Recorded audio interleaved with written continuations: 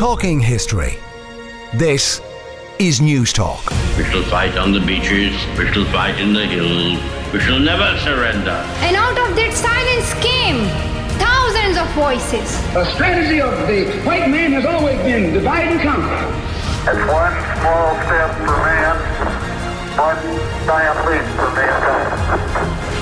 Uachtaráin agus a coisa.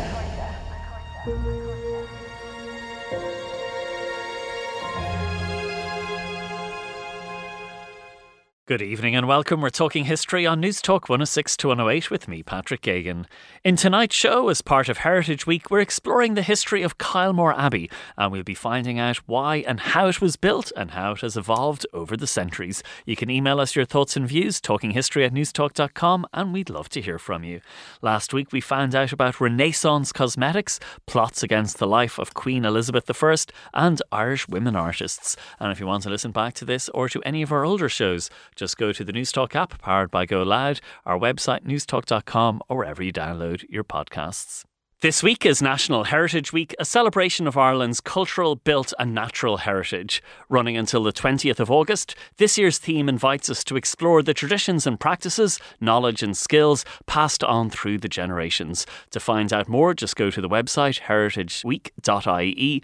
And in tonight's show, we're going to look at the history of Kylemore Abbey in County Galway, because this September marks the centenary of the opening of Kylemore Abbey Girls School, run by the Benedictine nuns until 2010, and during this week there are going to be some wonderful talks and events taking place at Kylemore Abbey to celebrate the rich history of one of the most beautiful locations in Ireland. And so, to help me explore the history of Kylemore Abbey, I'm delighted to welcome our panel of experts.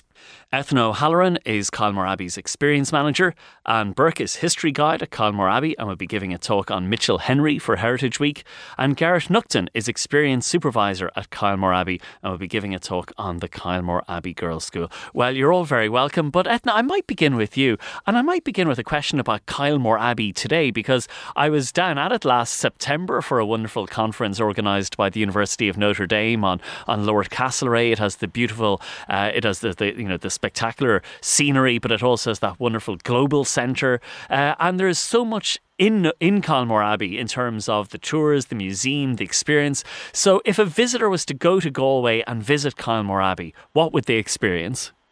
Well, Kylemore has many facets to it, and there's kind of really something for every visitor. For us, the three of us that you have here with you today, we're all really history nerds, so we're really deep into the history and we love sharing that with people. So really we have a huge 1,000-acre estate. The jewel of that really is, we feel, the Abbey building as well. And then we have the Neo-Gothic church, where we have music performances throughout the year. We are connected, as you said, with Notre Dame University, and that's kind of to continue the tradition of education that's always been a part of Kylemore's history and part of the Benedictine community here at Kylemore. We have a beautiful Victorian wall garden, which many people come just to visit the garden because it's one of the most spectacular heritage gardens in the country. We have a herd of Connemara ponies, and this is pony season in Connemara. It's a big thing here in Kylemore at the moment.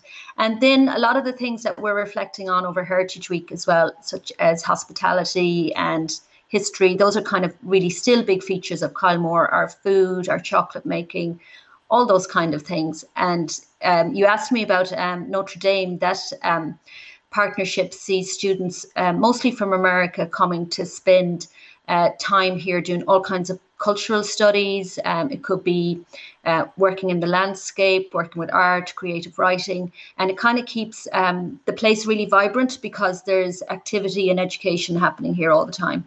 And it's about an hour's drive from Galway City. Yeah, just over an hour's drive from Galway City. And, you know, it's a place with a bit of something for everyone. If you love history, if you just love being out in nature, love gardens, there's a little bit of everything here at Kylemore for you.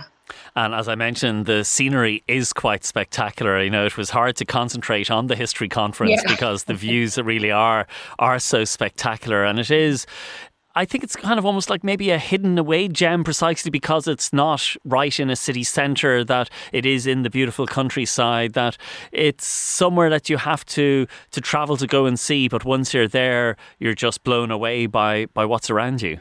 I think the thing about Kylemore as well, just kind of speaking from a personal point of view, and I'm sure Anne and Gerrit would agree with me as well, is the kind of beauty is kind of always, it's constantly changing as well. So like we have people who've been coming to Kylemore all their lives from when they were children. Remember coming to visit the place when it was, really quiet and there was no tourists here. And but the beauty is kind of, it is overwhelming. And at the moment, it's almost like, we've had such a wet summer. Everybody's had this wet summer. And but the place is so lush. And we find we really have a kind of a climate tourism going on at the moment, because people come here and they're really relieved. Their kind of soul is refreshed by the lush kind of landscape and by everything is cool and comfortable. And I think people find a lot of relief here because people are living in such extreme circumstances, extreme climates, and beauty is really good for you. I think it's really good to be around beauty. It's good to walk in the woods and to feel the rain on your face. So I think that's good for people. And Gerrit, it's also interesting that there are so many different stories that can be told through Kylemore Abbey, and we'll be exploring some of them today. There's the story of the girls' school, and we can talk about that later. There's the story of the founding of it and its role in the 19th century, and for example, Mitchell Henry, and it's a story of entrepreneurship and expansion and doing so much for the community in Connemara as well. And it's a story about the nuns. There's an educational story. There's different dimensions to the story of Kylemore. Absolutely, Patrick. It's almost endless. You think of the 150 years of heritage of the building itself and who has passed through the building. The displays we have in the Abbey building themselves are spectacular. We really have developed this in the last 4 years, thanks to Eithne and other people. And what I find, Patrick, is that every day when I'm working, and usually it's 5 days a week, I get to talk to people who have never seen Kylemore Abbey before, but also may have some other perspectives about the area and have some knowledge which passes on to me. And then I can, in my history talks and other conversations, I can talk about what they have experienced and what their perspectives are. So it's an endless cycle of talking to people, informing them, and getting more feedback from them. But the building itself is just unreal in terms of how much history is there physically for people to look at, the videos, the objects in the display cases, everything on the walls. And it is fascinating to a lot of people who have never seen it before. And yes, the stories are also there, going back to the time of the Henrys, the Duke and Duchess, of course, being very colorful characters themselves, but only being there for 10 years. And then since 1920, the nuns being here and doing a daily life of prayer and work. Their stories, of course, are very important. And it certainly is enhancing the whole area, has been for generations. So, Anne, can you take us back to the beginning then of Kylemore Abbey? When was it built and who was responsible for creating Kylemore Abbey? Yes, well, it was built between 1867 and 71. It was built by a man called Mitchell Henry. He had originally been a surgeon in England, but his father died in 1862, and he inherited a vast fortune, and he decided to take on the family business, which was manufacturing textiles in Manchester. So he decided to buy in all 15,000 acres in the area around Kylemore.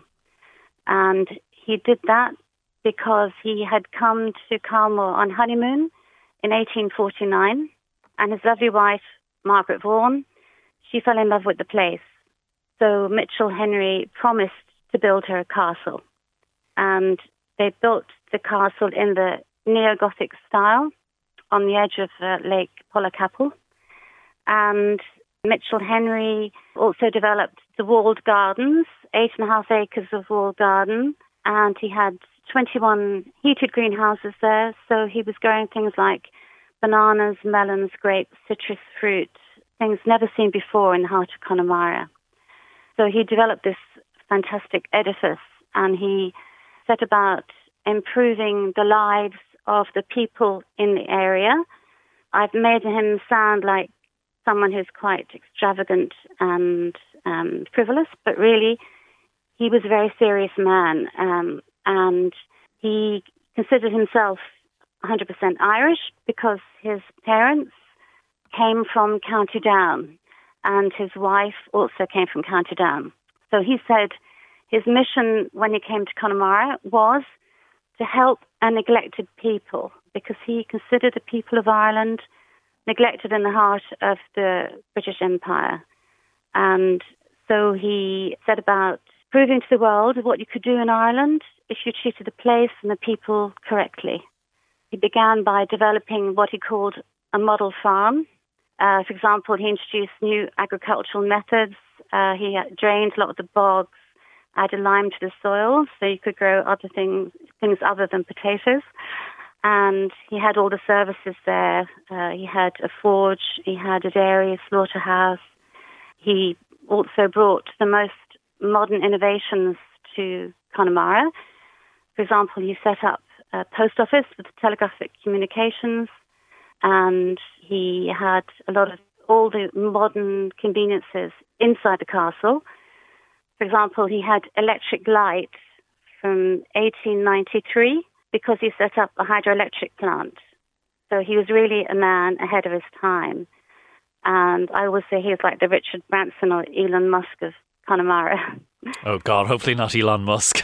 No, sorry, maybe I shouldn't have said him. Yeah, that was probably until more recent times when it all took a darker turn.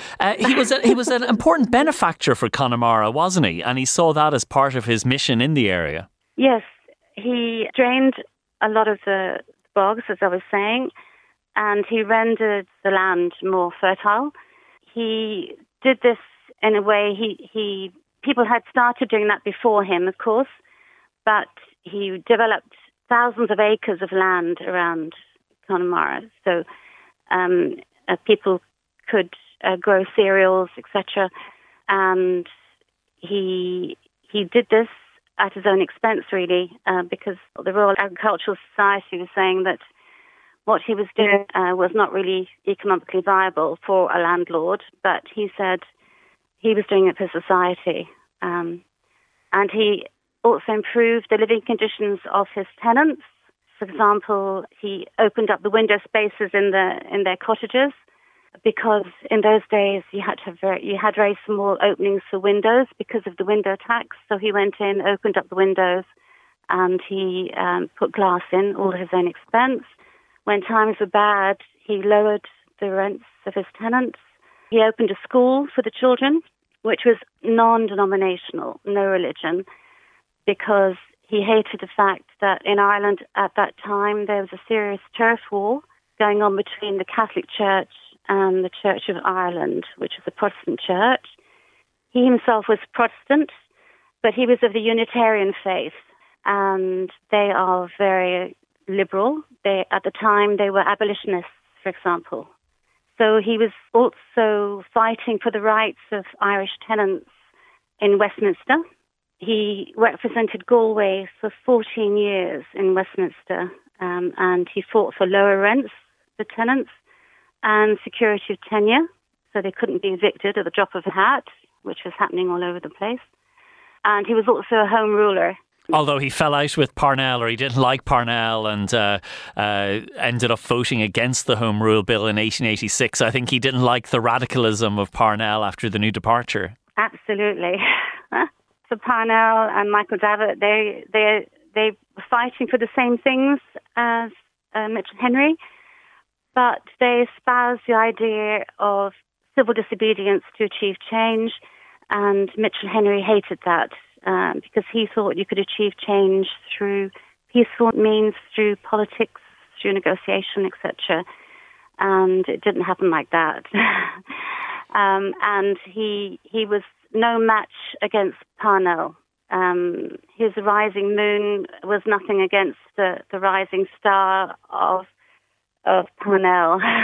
And your talk is on Wednesday at 11 a.m. in the Kylemore Abbey Fordham Great Hall, and you've given it the intriguing title, Mitchell Henry, a success or a failure. And I'm wondering, to what extent do you think he was a success? Why do you think he might have been a failure in terms of, because I suppose he did have notable achievements with Kylemore, with the area. Yes, well, I would say that in his lifetime, towards the end of his life, he was considered a bit of a failure because he'd failed in a lot of his ambitions, particularly his political ambitions. And also he was virtually bankrupt.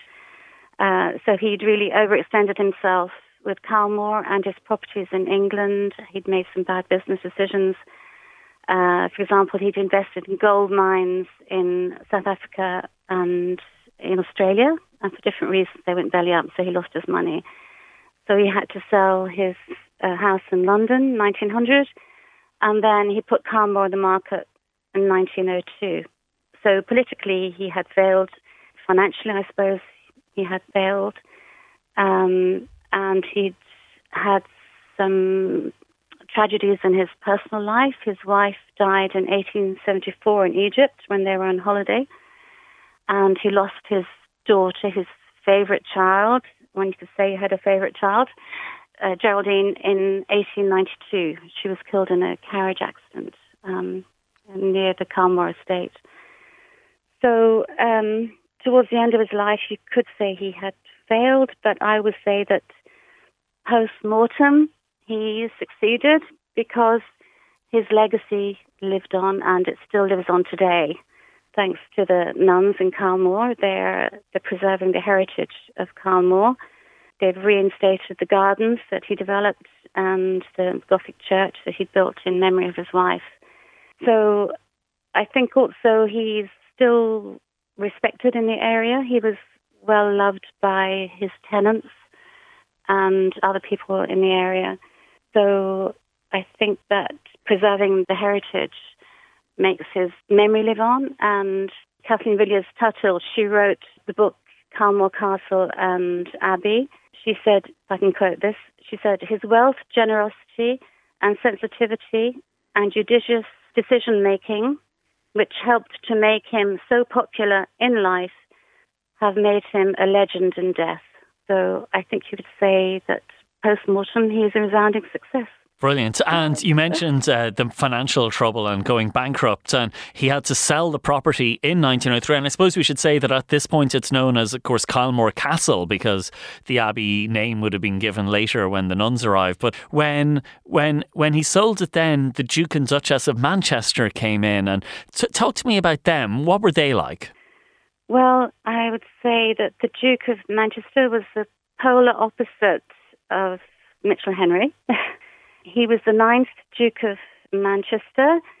He had the grand title of the 9th Duke, and his name was William Angus Drogo Montague.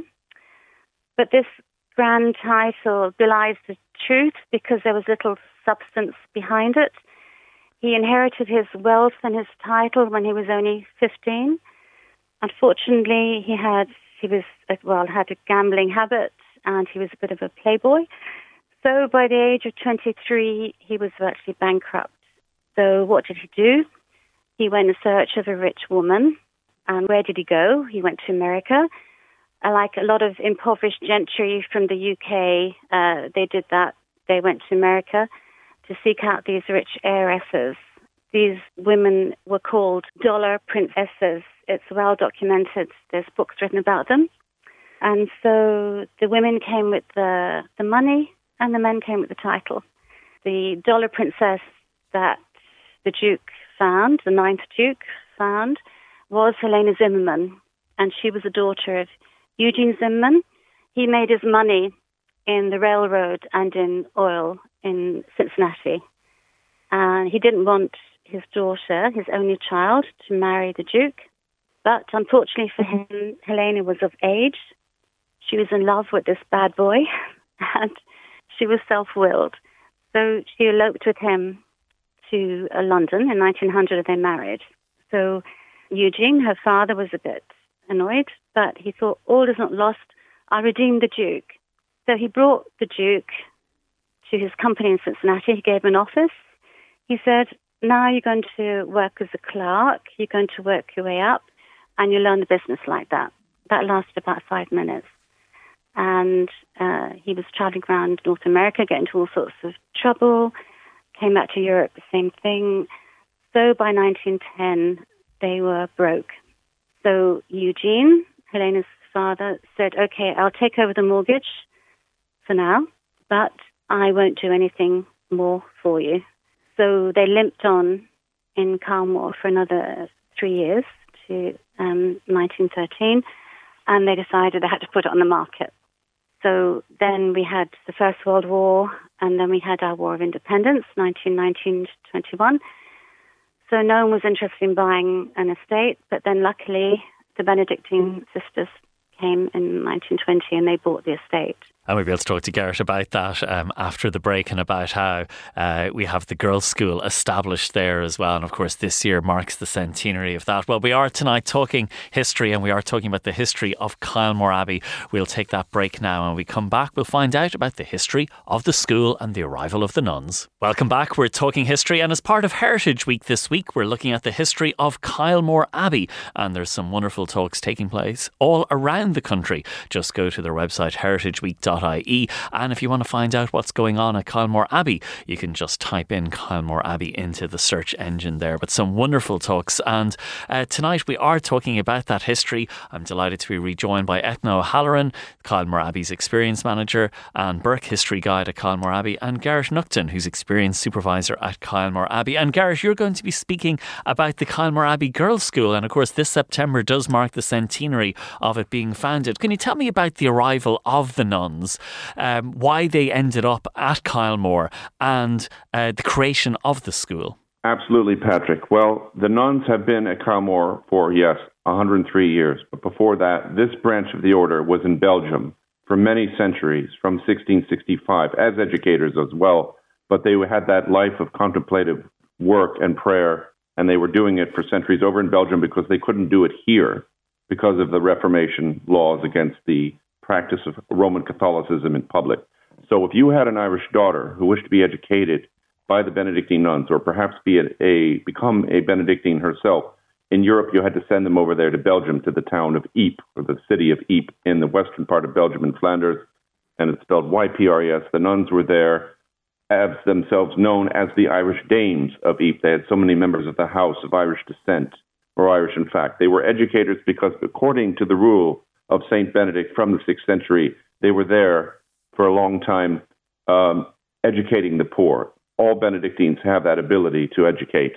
And so it was a natural, when the nuns eventually came here in 1920 to start a school for girls just 3 years after their arrival, they had schools there in Belgium. They were forced out of Belgium because of the destruction, as we know, in the First World War. The Battle of Ypres, the Second Battle of Ypres, saw the entire town demolished by artillery shells. The nuns eventually set up at Olton Priory for a brief time in England in safety. And then in 1916, they moved to County Wexford, to Macmines. And they were there. They even had a school there. Eventually, of course, they arrived here in Kylemore as a place of profound reflection, beauty, tranquility. And they started the school for girls. And they began it in 1923.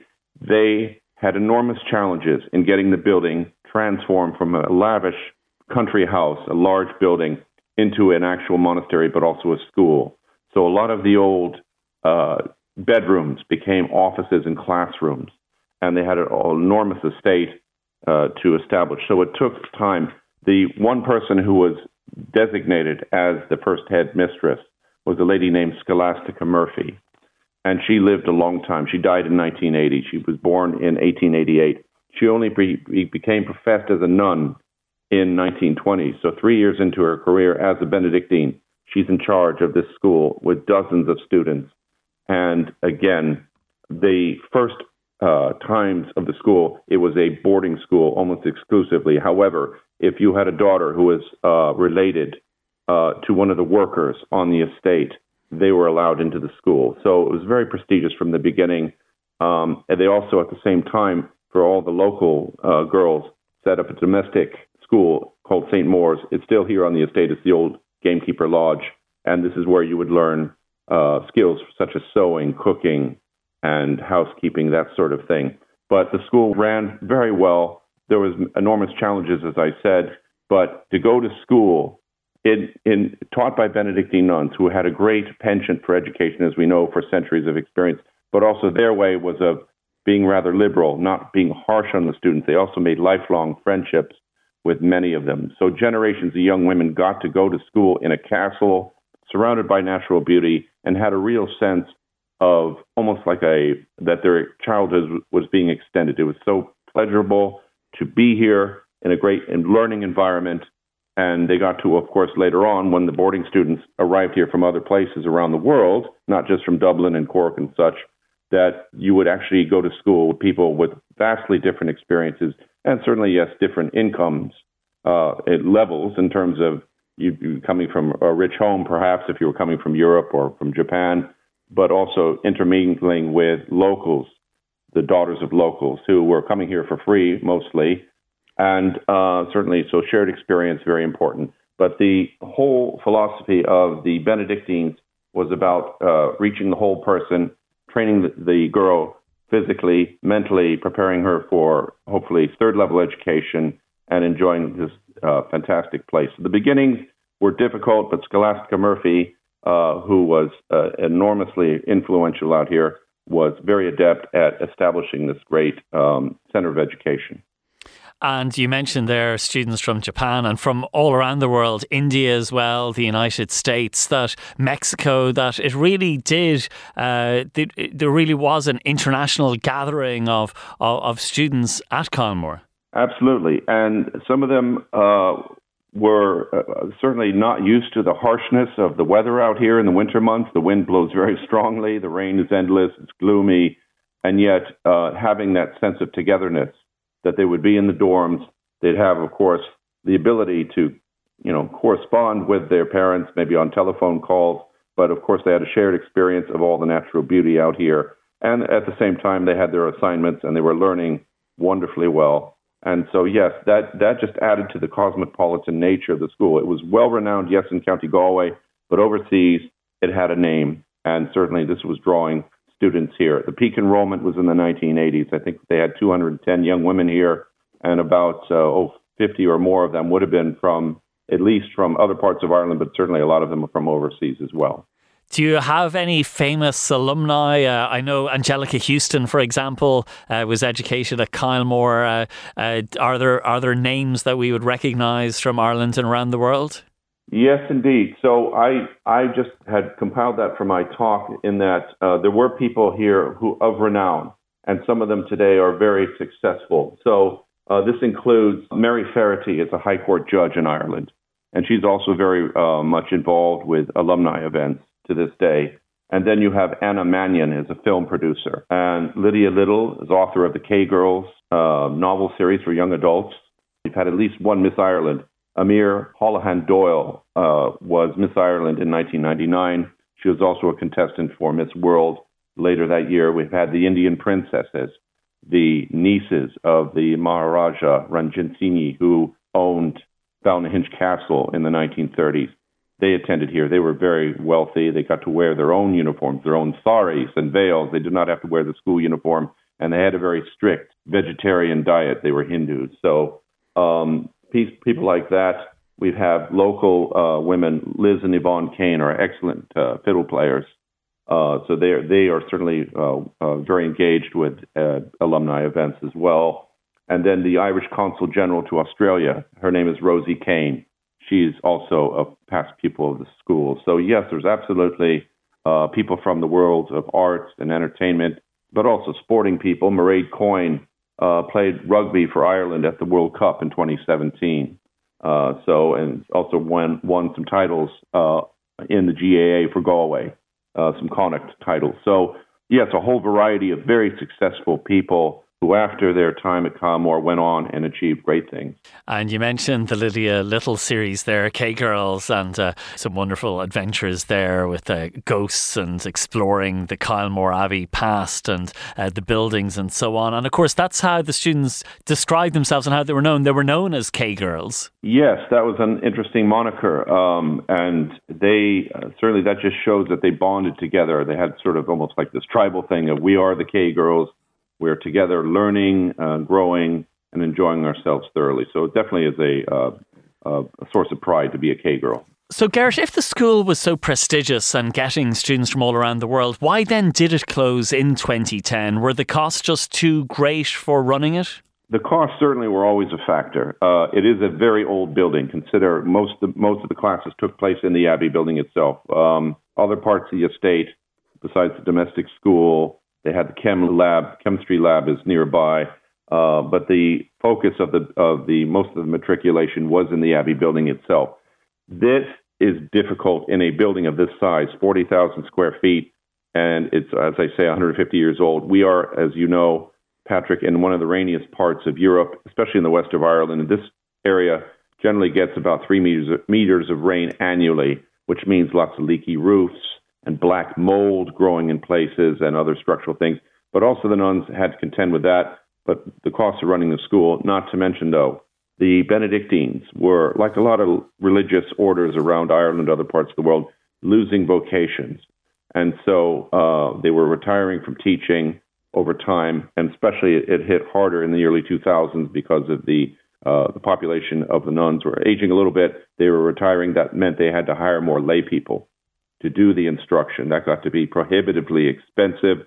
That's why they eventually made the decision, very reluctantly, I might add, in 2005, that they would have to close the school. And when they made that announcement, it was shocking to the girls still in the school, many of whom knew, of course, they would be able to extend their stay until 2010 when they graduated, but also the faculty. And so that was very much a harsh dose of reality.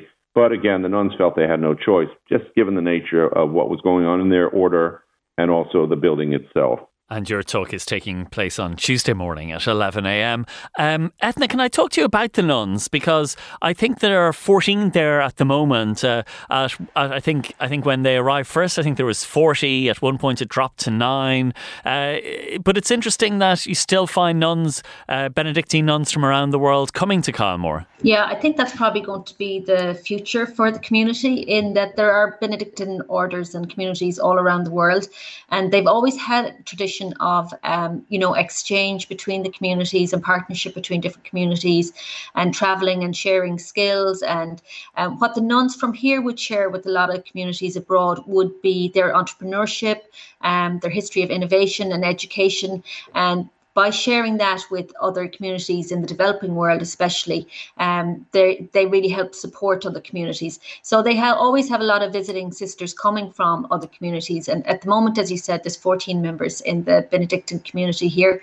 And they're very active, and they've always had that kind of kernel of entrepreneurship and ingenuity and always finding a way forward. And so they're always very forward looking, and they're in the process also here of building a new monastery, which they're going to be moving into next year.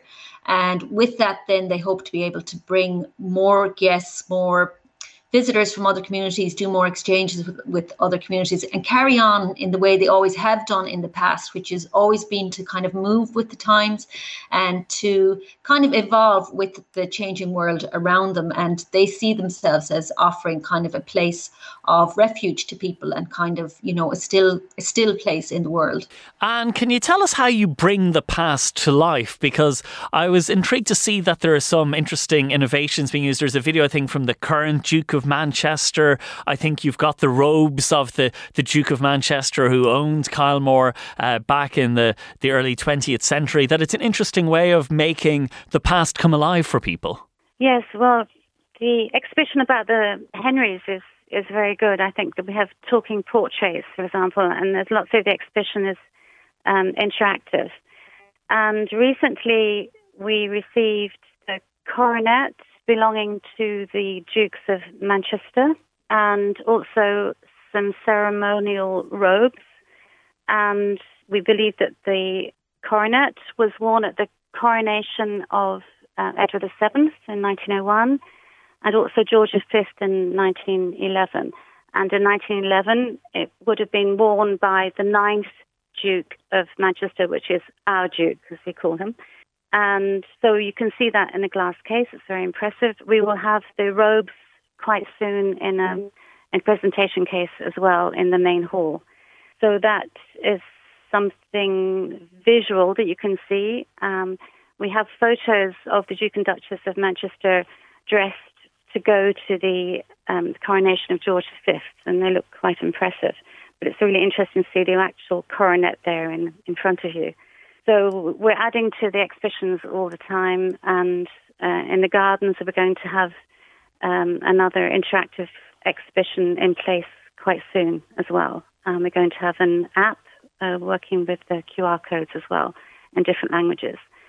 So we're always trying to bring that information into digestible format for the visitors, I suppose.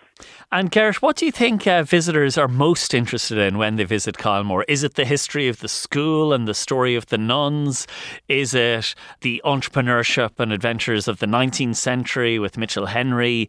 Is it the beautiful location and the scenery? Like, what part draws people in? Well, Patrick, I would say it sort of depends on the visitor, maybe according to demographic, maybe according to their origin.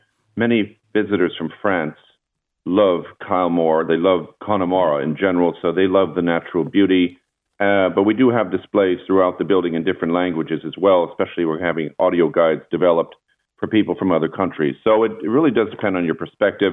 If you are interested in religious tourism, and certainly that is a big demographic around the world, especially in Ireland, there's the whole history of the nuns.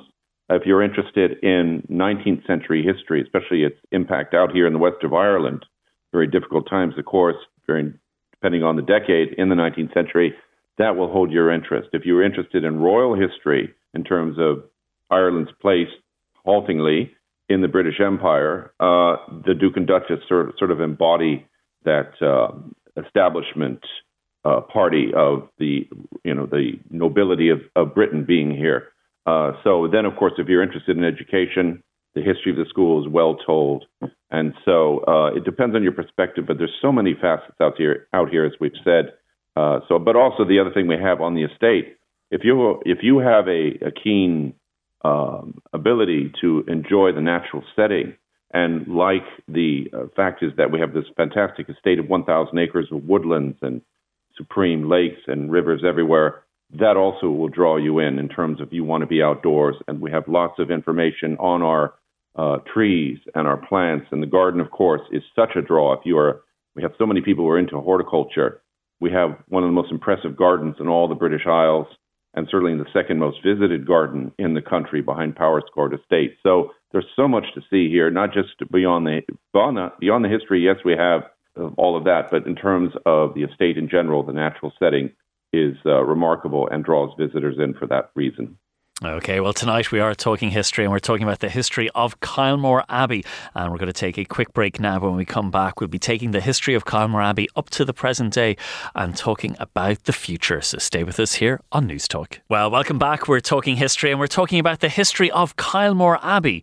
My panel of experts, Eithne O'Halloran, Kylemore Abbey's Experience Manager, and Burke, History Guide at Kylemore Abbey, and Gerrit Nuckton, Experience Supervisor at Kylemore Abbey. And there's some wonderful events taking place at Kylemore this week, and indeed all around the country as part of Heritage Week. Just go to the website heritageweek.ie. Now, Eithne, can you talk to me about the accreditation that Kylemore has? Because I think you're very interested in making sure that Kylemore develops as a museum, as an accredited museum. And so you're involved with the MSPI, the Museum Standards Programme for Ireland. We are, and we're not accredited yet. We're quite a long way off because it's quite a long programme. So we're part of a programme called the Museum Standard Programme for Ireland.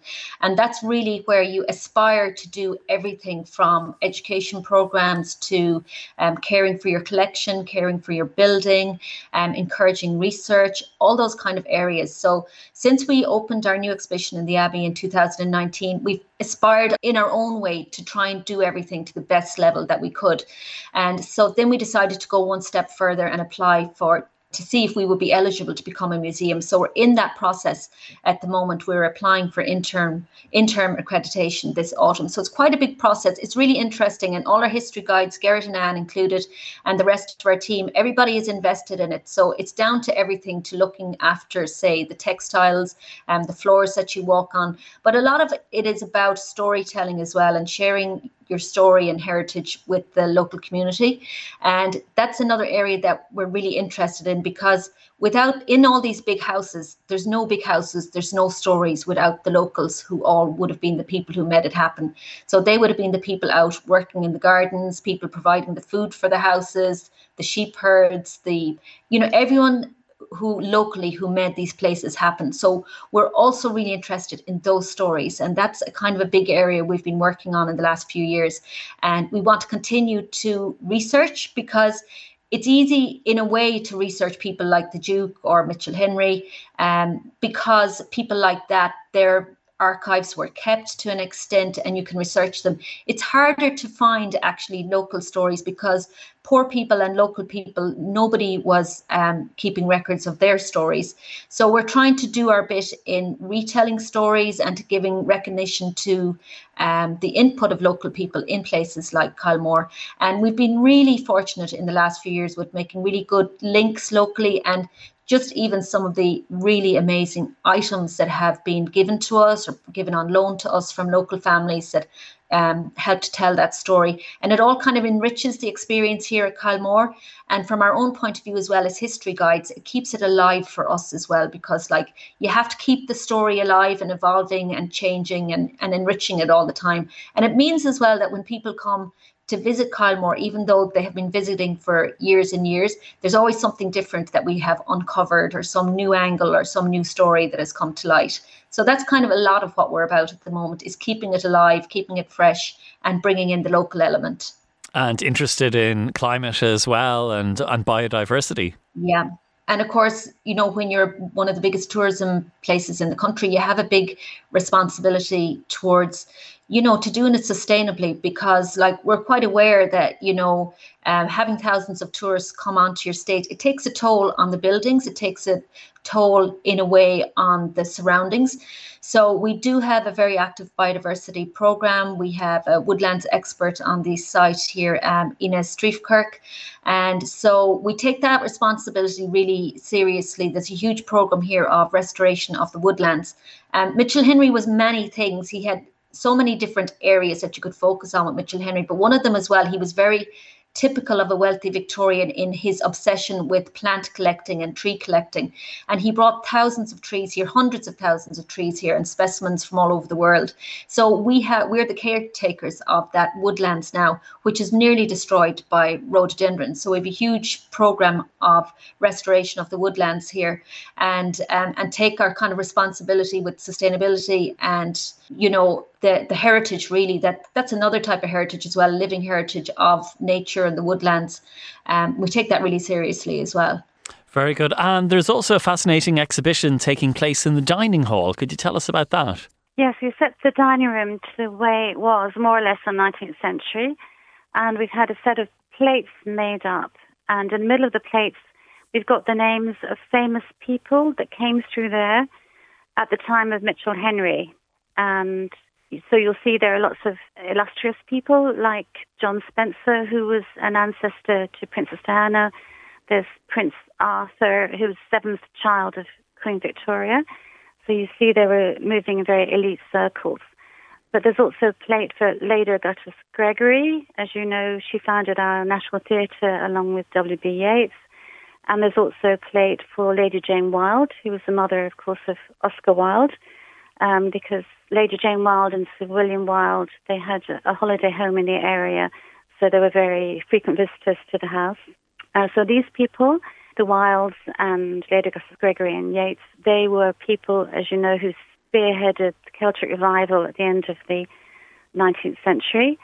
So I like to think that visitors to the house had an influence on Mitchell Henry, and he also had an influence on them.